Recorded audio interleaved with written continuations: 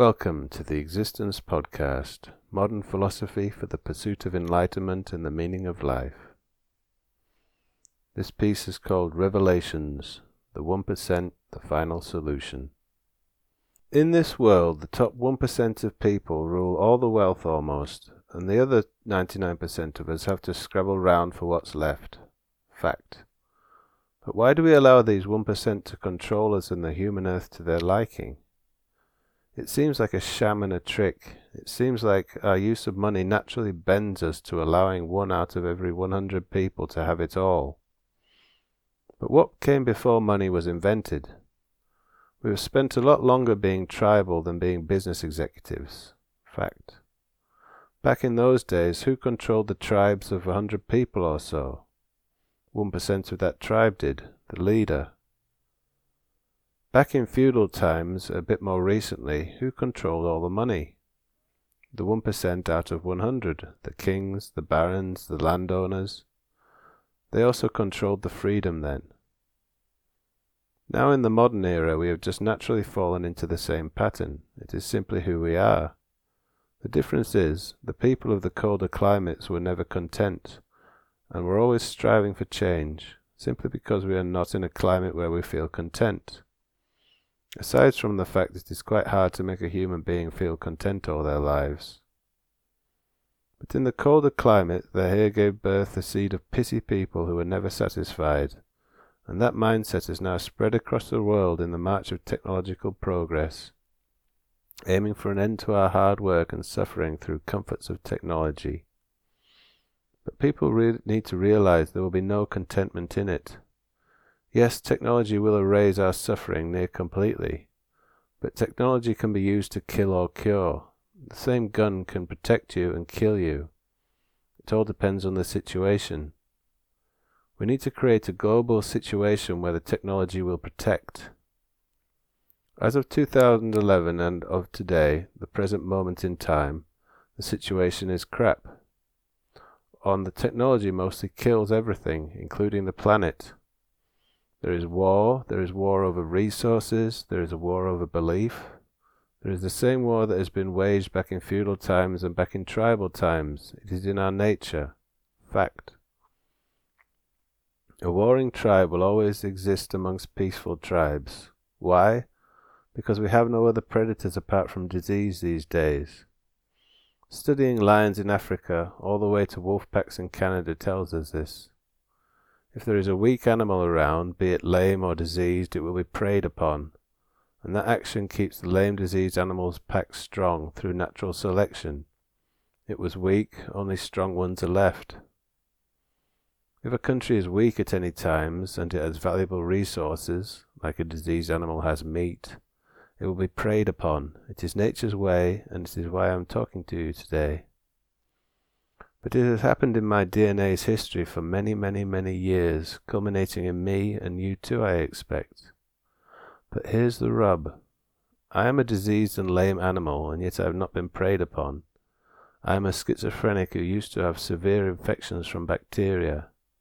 And in the UK there is the most blessed, wondrous National Health Service. The animals around me used science, learning, and a lot of hard work, and made me survive to this day to write this sanely. They even supported me with money, resources, and protect me with support further, and encouraged me to get a job and sort the rest of my illness's lesser effects out, such as low motivation. The UK is great in that, but here is the real rub. The UK doesn't exist. Borders don't exist. We make them up. It is a fantasy we share, my tribe. The people of the UK are not really a tribe. They are part of a huge global family of animals who are at the top of the food chain and prey on each other to keep ourselves strong. Strong enough for what, though? This is all in our genes, to strive for comfort, all over the world. The only answer would seem to be to make us all equally not weak nor lame, to seek the truth and realize what we are, humans, and to seek the future and build a future for our species where we will be content. Peace. Yet for peace to exist there needs to be global equality. How do we do that when the technology we invented only serves to make us have more and more children and weaken sectors of us? How do we do that when we are designed in our deepest DNA to follow the 1 in every 100 people, no matter how stupid or unwise they may be? We only have about 99 years to live if we are lucky. That's barely enough time for the average Homo sapien, human being, to learn enough wisdom to be a good leader. I myself would have trouble, and I feel like I'm getting to know quite a lot. We can no longer rely on that 1 in 100 person being a good boss, preacher, council member, or president. We can no longer live in this same tried and hated tribal mentality. With less and less resources as the species grows and grows, we need to recognize that in order to govern ourselves better, we need to stop giving 99% of the power to the random one idiot who wants it. Why do we give them that power? The same reason you look for a job rather than starting your own business. Because most times you cannot do it, or you don't want to do it. We cannot any longer give all the power to one guy or girl hoping they'll do something good with it. Because some do, but 99% of leaders of any variation are bad, because power corrupts. Fact. The worry is, of all leaders, is not that they will lose their power. It is that the people are so stupid en masse that they will only make stupid decisions if they were given the power and stop the progress of learning and technology, which I'm sorry to say could be fact. So it is a choice between corrupt decisions and stupid decisions. So in our tribes we always decide to go for the corrupt, almost always anyway. The proof of which is all over modern history and its government's decisions. The question is, how do we overcome the human condition, the tribal condition, if you will? How do we design our society to suit the world better and to suit our genetic heritage? How do we allow technology to make us all content? The answer is simple. We become one tribe. That way there will be no weak tribes around for our leaders to direct us to go kill and steal from. That way our knowledge will be combined and directed towards the health of the whole tribe. That way we can have a global health service that uses technology to heal everyone around the world.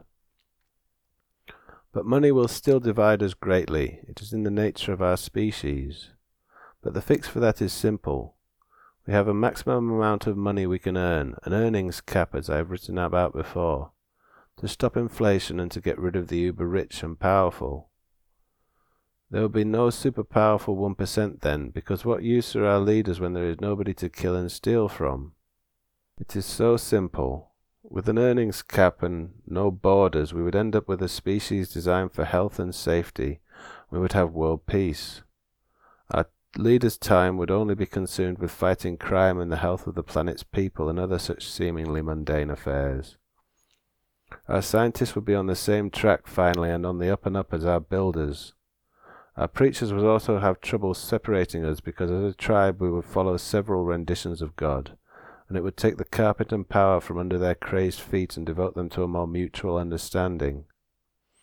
The population growth problem would be in the species' mindset, and we would address it as one family united, one tribe, the only answer to all the world's problems, unification and the end to borders. Otherwise we are totally screwed and headed to make Earth more of a living hell than it already is.